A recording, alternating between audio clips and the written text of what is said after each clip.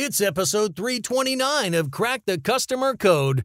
And don't be surprised if you find this episode on a karaoke machine one day. So once upon a time, you had a leader who probably said something about becoming a customer-centric culture, a customer-centric company, a place where customers came first. And maybe this leader did this by having a big town hall meeting or hanging a big banner or giving everybody something that was a screen grab for their laptop that said customers first. And you believed it for about 30 seconds. And then you kept working where you work, and you kept doing what you do, and you kept having the responsibilities that you always have.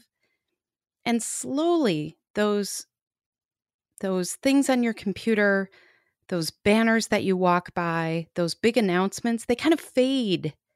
You walk right by them. You don't think about them anymore because they're almost a memory by that point. Because while we accept intellectually that we should focus on customers in order to become a better organization, in order to deliver to our customers' needs more, to increase loyalty and retention and referrals and all of the amazing things that come with a great customer experience, half the time we do not do it.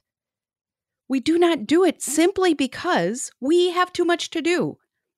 You have too much to do. You have a giant to-do list. And I'm not trying to stress you out right now. I appreciate that you are using some of your time, just a little scrap of your time to listen to this podcast because I know how much you have to do.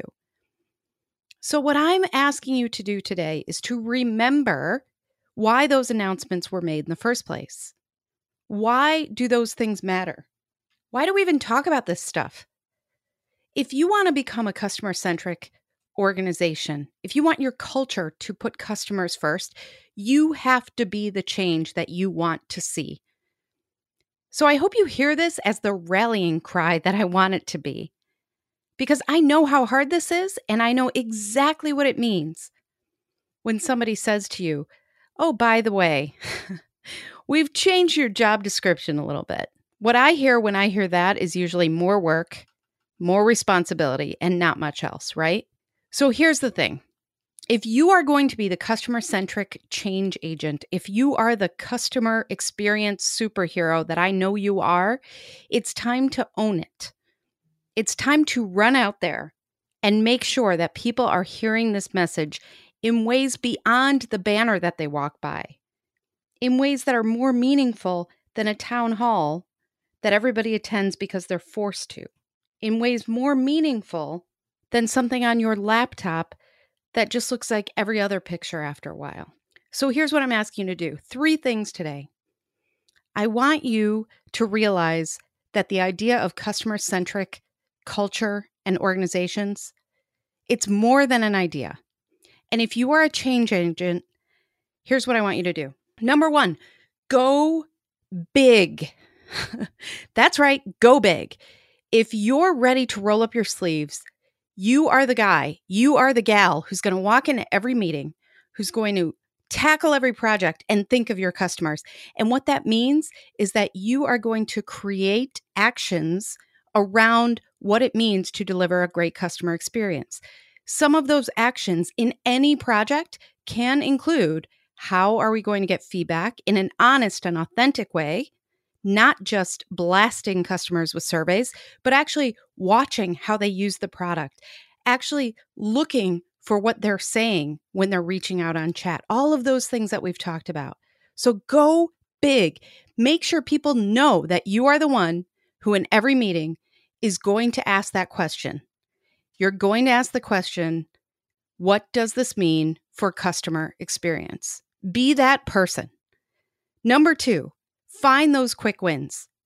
When you start finding yourself getting back into the doldrums and the lulls of working in a way that you're talking about just numbers and reports and blah, blah, blah, you be the person who starts thinking about, what did this actually mean?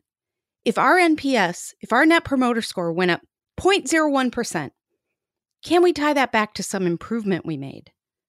Can we actually think about what that person who felt good about it. What did they go through? Bring those wins back to your team, to your leadership, and celebrate the heck out of them. Really, make people around you start realizing that this stuff matters. And number 3, gather your champions. You know who they are. There are people in your organization right now today who are ready to do this with you. Go find them. Have a lunch and learn. Bring in, different stories of what happened to customers. Bring in customers themselves. Bring in reports. Bring in things to really continue the conversation beyond the weekly check-ins or the dashboard that everybody walks by and sees.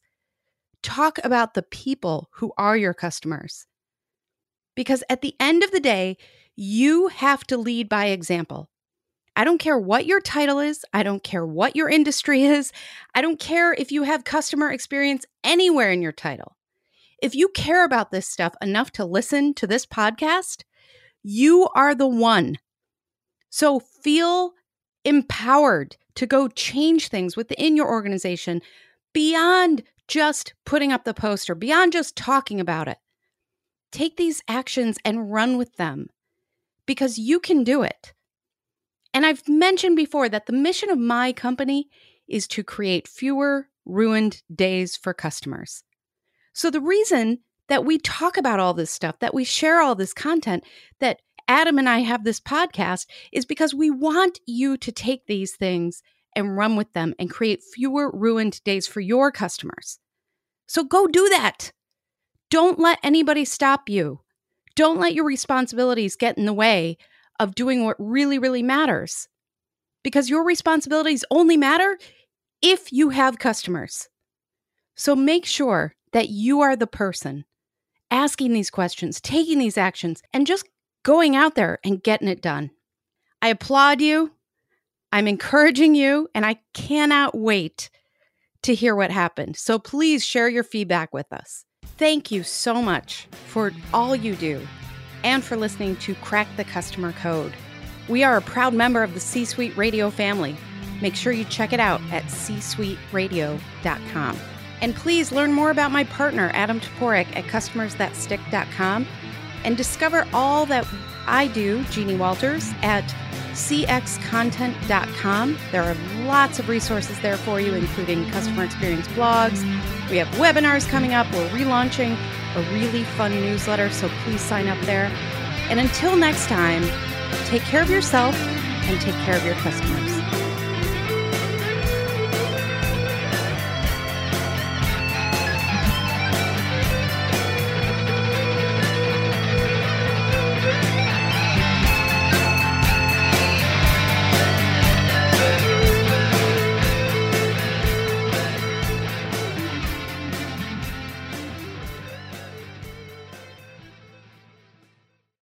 This podcast is a part of the C-Suite Radio Network.